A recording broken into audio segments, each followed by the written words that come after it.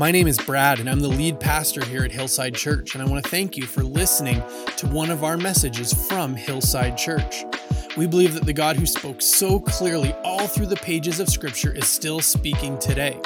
So if it's me speaking or if it's someone else, we pray that the message you are about to hear would allow you to know God, know His hope, know His purpose, and know His power. Enjoy the message.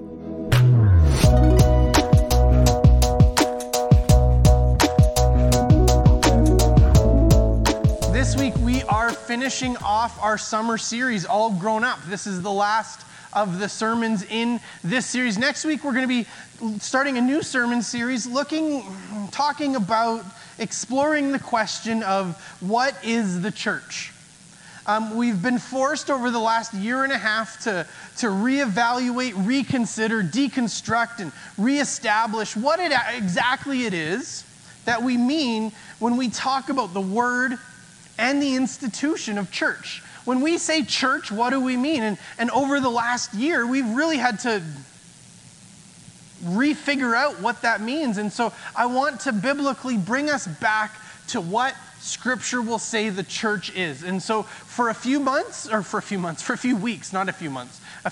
we are going to explore that question and look at the question of what is the church.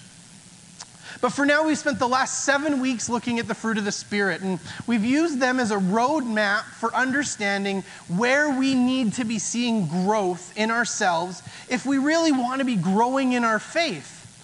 And then also asking that question, so if these are the things that are a hallmark of a growing faith, are you growing? Are you experiencing and seeing the fruit of the Spirit being developed more inside of you? Are you becoming more loving? Are you more kind? Are you encouraging peace? Are you bringing peace to the world around you? Remember, we're in an election season. Are you bringing peace? Are you bringing love? Are you bringing kindness as we walk through these seasons in our lives where seemingly we move from one thing that's contentious to another thing that's contentious to another thing that's contentious? This gives us a real opportunity to evaluate ourselves and our lives and say, am I growing?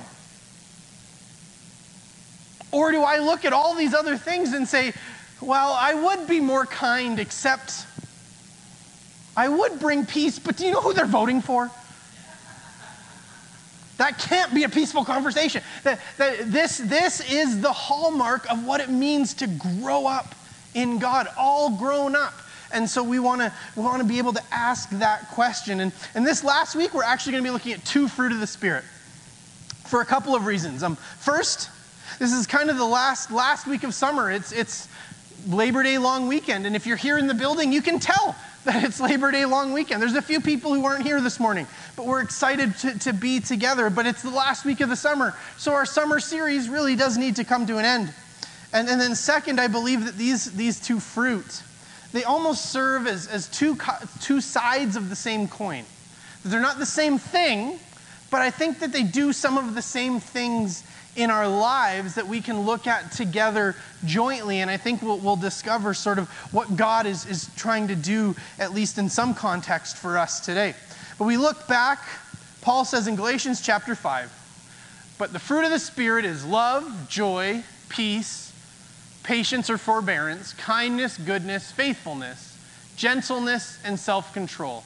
Against such things there is no law. So this week, we're going to tackle faithfulness and self-control.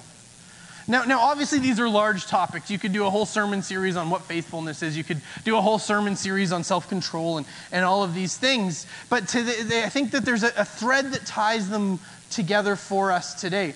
And to understand, I think, how we look and understand the idea of faithfulness and self-control as a fruit of the Spirit, I want to just jump up a few verses, actually. Galatians chapter 5. Sorry, I didn't mention that earlier. You can turn to Galatians chapter 5 in your Bibles this morning if you'd like to follow along. That's predominantly where we're going to be this morning.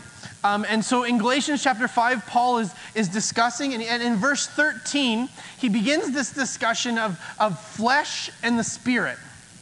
And he says this in verse 13. You, my brothers and sisters, were called to be free. But do not use your freedom to indulge the flesh. Rather, serve one another humbly in love. For the entire law is fulfilled in keeping this one command: love your neighbor as yourself. If you bite and devour each other, watch out or you will be destroyed by each other. Paul begins this section by telling the church, listen, you've been given freedom through the grace of Christ. That through Jesus' death and resurrection, you have been given grace, you have been forgiven, or you have been given forgiveness, which means you've been given freedom. You are free to live, you are free to do whatever you want. Because of the grace of Christ, we now live in a world full of grace and forgiveness. We're no longer bound by the law, and we're no longer bound by the thou shalt nots anymore. You have freedom to do whatever you want. But Paul says that's not the point. Don't use your freedom to live like that. Don't use your freedom instead to love one another. He's saying through grace, I can be a huge jerk. Through grace, I can be difficult. Because of grace, I can be inappropriate. Because of grace, I can be whatever I want, because God will forgive me. So I'm free to do what I want. But even though I have grace, if we all try and take advantage of this grace that's been given, Paul says, be careful, you're going to destroy each other. That if everybody uses the freedom they've been given to just look out for number one and do whatever it is they want to do, ultimately that path is going to lead you to destruction. So be careful, because you have freedom, but freedom used the wrong way is only going to lead to destruction. So what we see here is we begin to see this transformation that we're given under the new covenant and how the law fits into things. See, when we entered into this new covenant through the death and resurrection of Jesus, and we're going to celebrate that new covenant at the end of our service together with communion, but when we entered into this new covenant, we're no longer bound by the law as an expectation of behavior. I am no longer required to do any of the things that it says for me to do in the Old Testament and the law simply because it says so. Grace will cover me.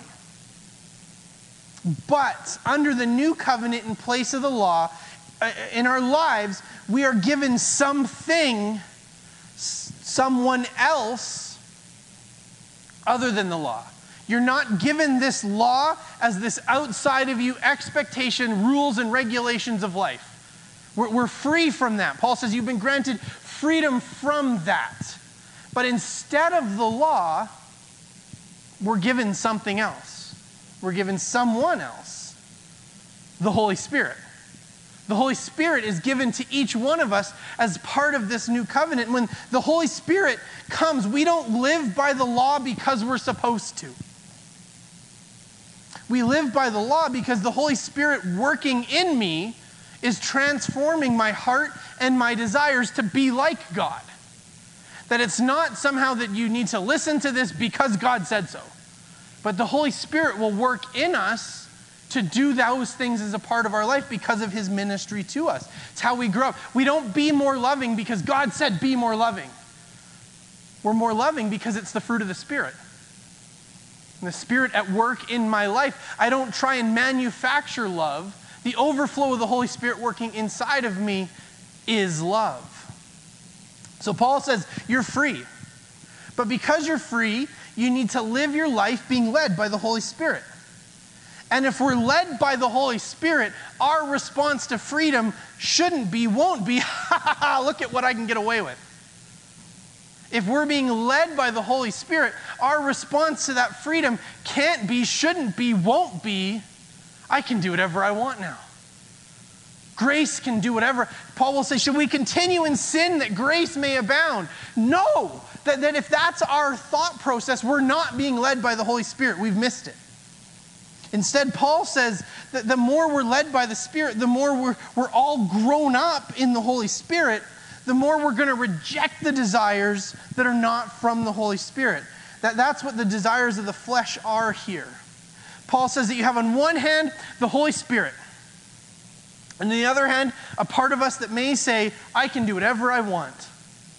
The part of me that wants to exercise freedom that I have to do anything and everything. And Paul says these two things, they run contrary to each other. But Paul says, the more you walk by the Spirit, the more you allow the Holy Spirit to grow us up in our faith, the more the side of living the life God has for you will win out. Not because we have to, like we're under the law, like the Pharisees tried to dictate, but because it becomes increasingly who we are. See, when our response to grace is, I'm free to do whatever I want, booyah, blank check, yes, because I've got grace, we're not understanding grace through the lens that actually allows us to understand grace. Grace is only properly understood through the lens of the Holy Spirit.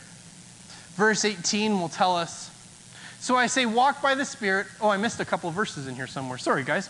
So I say, walk by the Spirit, you will not gratify the desires of the flesh. For the flesh desires what is contrary to the Spirit, and the Spirit what is contrary to the flesh. They are in conflict with each other, so that you are not to do whatever you want.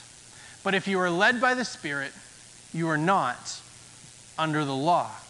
If you're led by the Spirit, you're not under the law.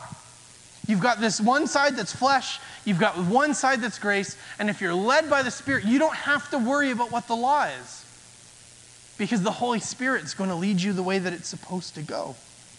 When we see grace through the lens of the Holy Spirit and the Holy Spirit works in us, that's when we understand that grace isn't a license to just live however we want or however we see fit. But it's being released from the pressure and obligation to live this way because we're told to, but invited instead into being allowed for the Holy Spirit to shape our lives. And then Paul goes on, and in the next couple of verses in Galatians, he goes on to say, the life in the flesh looks like this. And he begins to unpack some of these things. And like many of the lists that Paul gives with some of these things, he begins with some big things that we can all agree on. Impurity, debauchery, idolatry, witchcraft, hatred. Those are all bad things. And I think all of us would agree that those are bad things. That we would all say, yeah, the people like that are people who live by the flesh. But then once he's kind of got us nodding our heads and saying amen, preach it, he brings it home to show us that we're not immune from the flesh in our own lives. See, we may be able to look at something like impurity, debauchery, idolatry, witchcraft, hatred, and be like, yeah, those people. But that's not me. But then Paul says, discord, jealousy, fits of rage, selfish ambition, dissensions, factions, envy.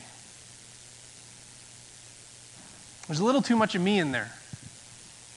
That suddenly it starts to come home. That it's not these big external things. I get jealous.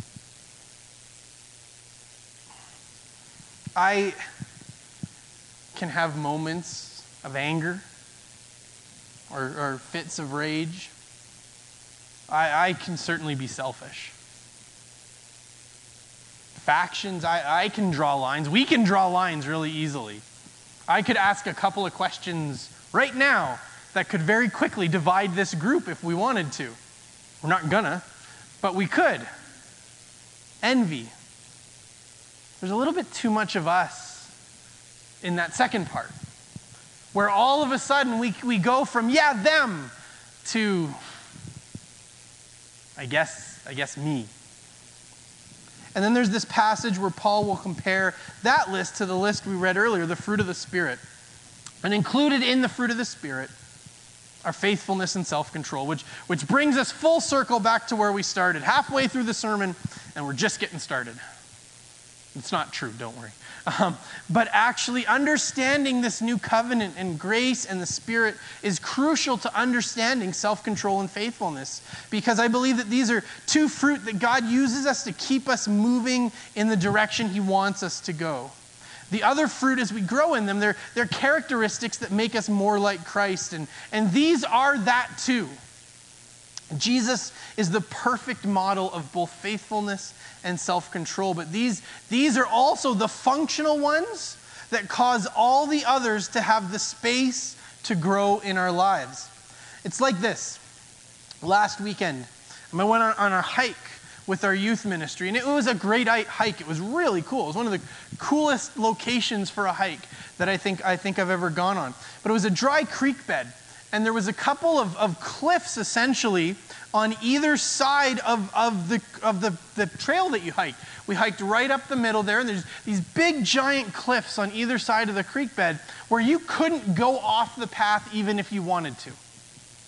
That as we walked up this creek bed, even if I said I want to go this way, I can't, because it's a sheer cliff that's 20 feet tall. A couple of the kids on the hike said, what happens if we get lost? I said, you can't. You can't get lost. Like, it's easy to get lost in the woods, not in these woods. Is you couldn't get off track. And what I would contend for us this morning is we need to understand faithfulness and self-control like these cliffs. Like these walls, that they are the things that keep us in line with where we're supposed to be going.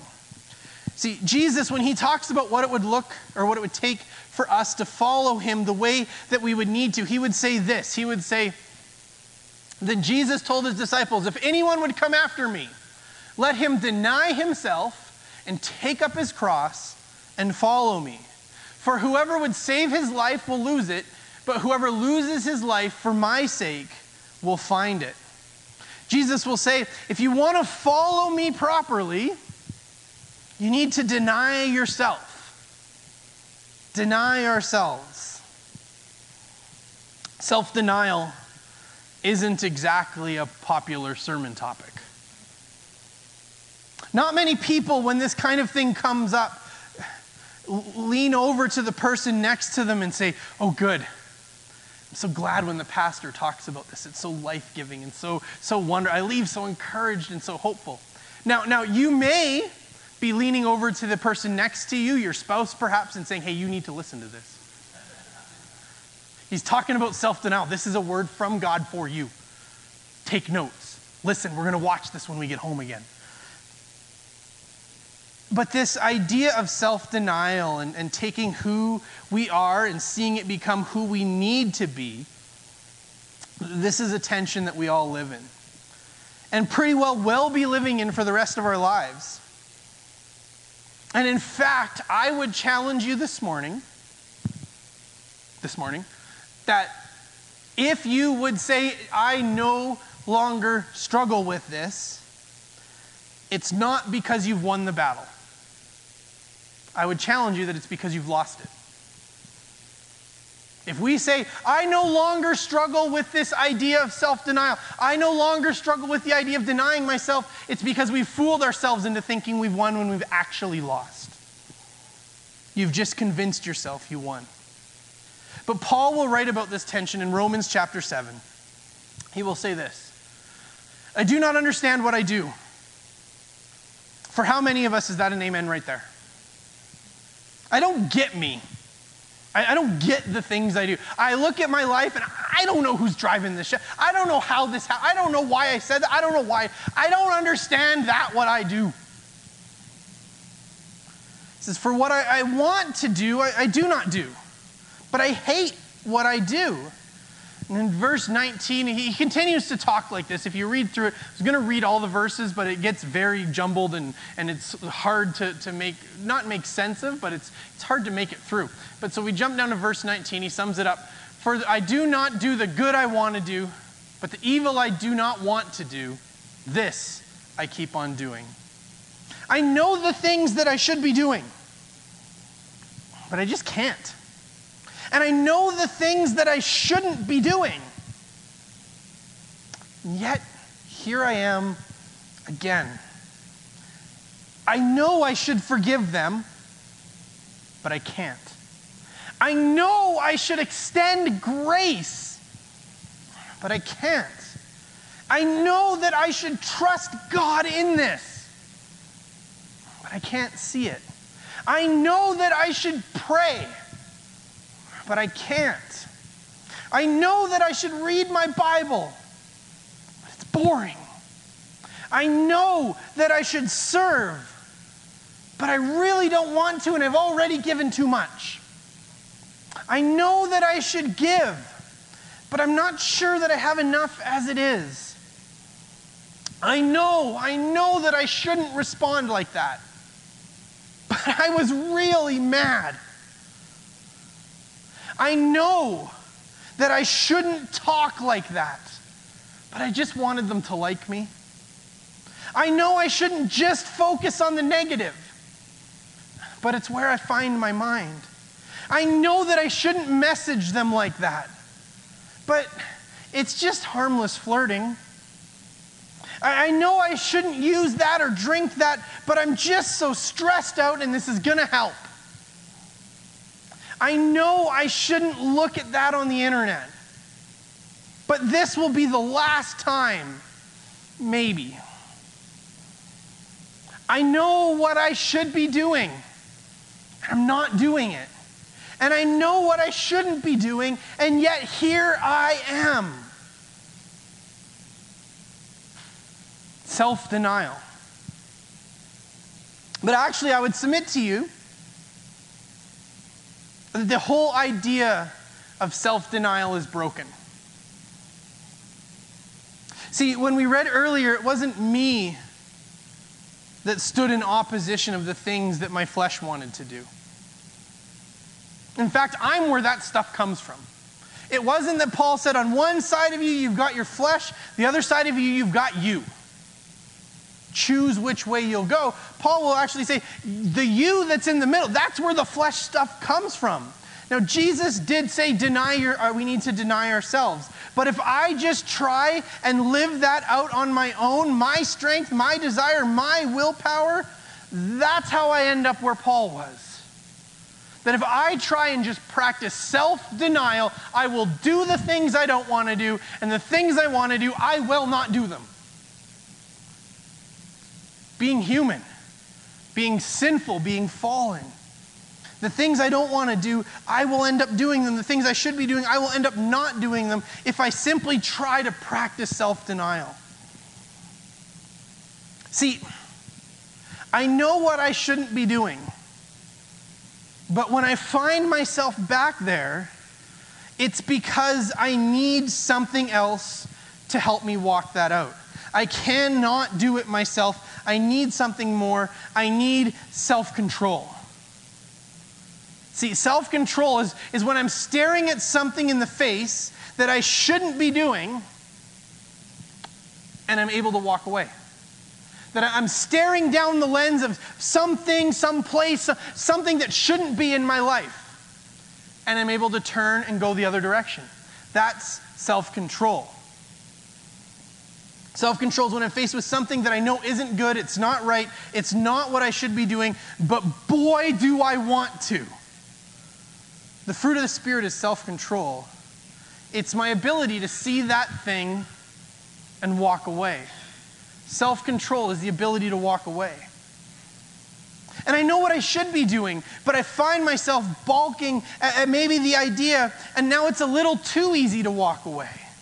It's not that I need help getting away, but I need help staying, remaining, committing.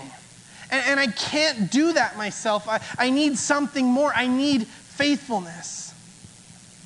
See, faithfulness is when everything inside of me wants to walk away. It screams walk away. Maybe I even have my justifications for walking away, and I think I'm right too. But the fruit of the Spirit is faithfulness. It's my ability to remain steadfast even when I feel like leaving. See, it's easy to have self-control for something I don't want. It's not hard for me to look at a bowl of steamed kale and have self-control.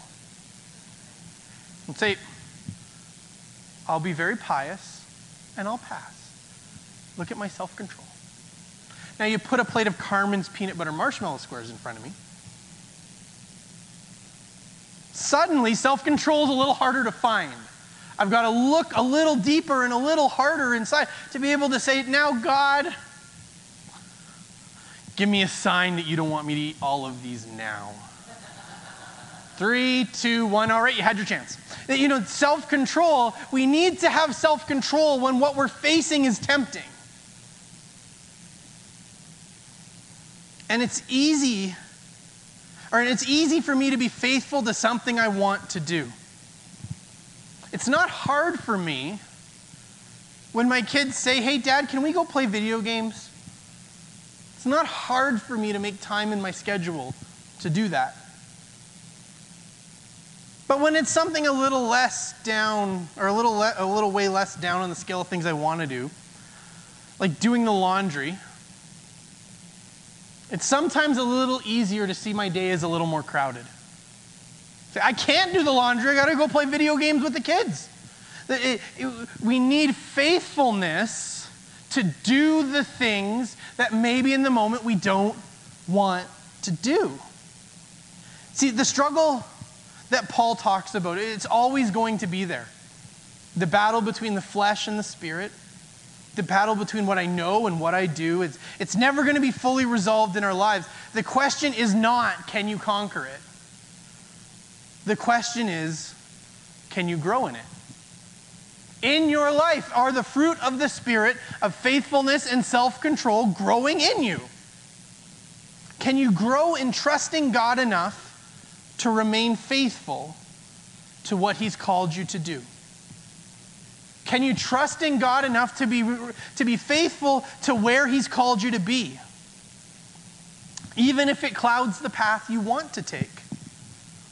Can you grow in trusting God enough to reject the times and the places where we can get what we want apart from God, even when it means saying no to something you really want?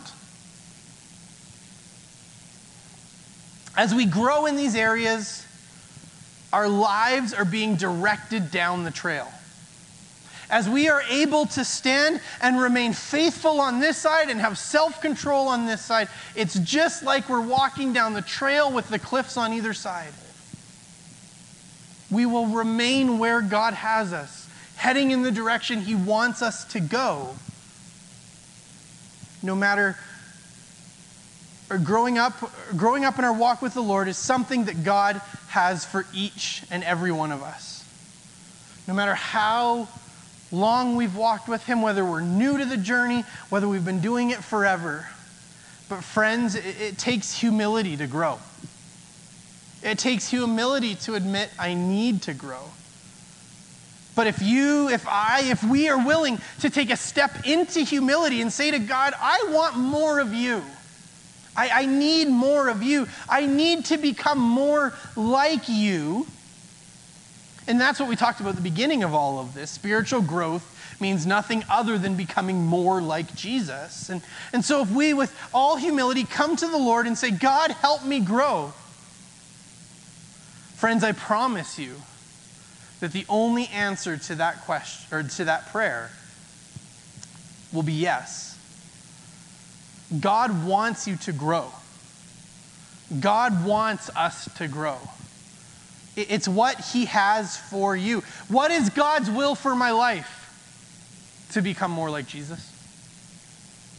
What does God want from me to become more like Jesus? That's the answer to that question. It's not necessarily a career. It's not necessarily a life path. God will have those things for you. But ultimately, what He wants from you is for us to become more like Him. It's what He wants to do in you. We need to become grown-ups. Even if we are a grown-up, we need to continue to grow up. I could write a melody that all of heaven's choir sings. Thanks for listening to this message from Hillside Church. I pray that you were blessed by what God had to say in this message. If you would like to connect further with Hillside Church, there are a couple places you can go. HillsideAirdrie.ca is our website, and you can find us on Facebook, Instagram, and Twitter at Hillside Airdrie. You can also look us up on YouTube and find all of our messages on Apple Podcasts.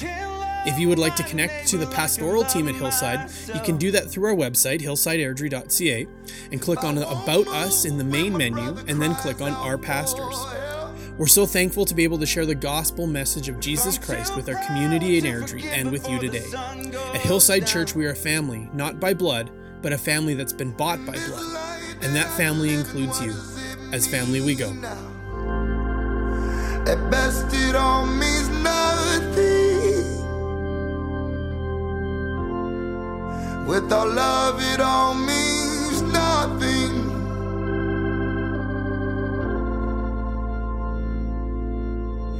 I can dine with the kings and queens, my name go down in history. But if I don't have love, it means nothing. So take the old and make me new. Show me how to love like you. 'Cause if I don't have love, it means nothing. If I can love my neighbor like I love myself, yeah. If I won't move when my brother cries out for help, yeah. If I'm too proud to forgive before the sun goes down, then this life that I'm living, what does it mean now? At best it all means nothing. Oh God, without love it all means nothing. Oh, at best it all means nothing. Jesus, without love it all means nothing.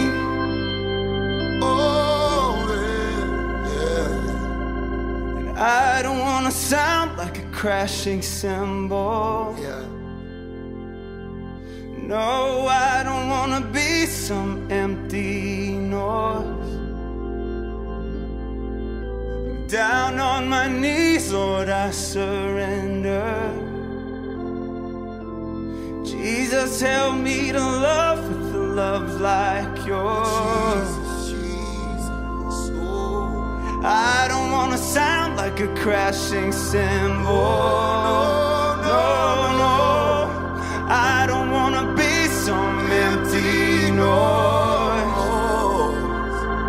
Oh, I'm down on my knees, Lord, I surrender. Oh, help me to love with a love like yours. And then it'll all mean something. That's what I want. I want it to all mean something, Jesus. And then it'll all mean something. Oh God, I want it to all mean something.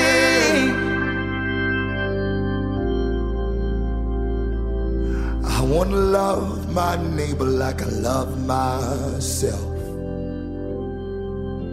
And I want to move when my brother cries out for help. Don't want to be too proud to forgive before the sun goes down. Then this life that I've been living, what would it mean?